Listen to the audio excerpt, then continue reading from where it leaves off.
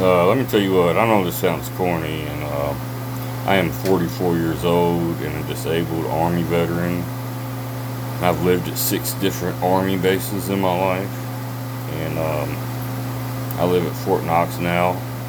I know this sounds pretty lame, but I'm 44 years old, disabled vet, and I live with my mother and stepfather and a roommate who is a drill sergeant who's been to Iraq. And we all feel the same way about a lot of things in our country and world. And everyone in my household except for me has guns and ammo and a food supply. And we're hunkered down. We all have experience. I was in the infantry, and we feel threatened. We've all been through attacks, and we're multiracial.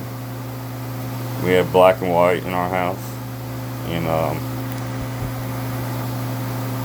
we've all been through something similar experiences that we share a common thread with.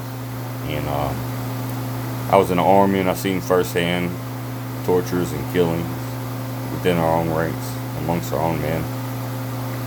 And I don't agree with that, because the United States that's usually over the top for what we do. We're not supposed to torture. But I went through it too. I went through torture and scout recon training. And once you go through that, so much of that pain, you get paranoid. And I'm a paranoid schizophrenic. But just to let y'all know out here, we're locked and loaded, armed to the gills.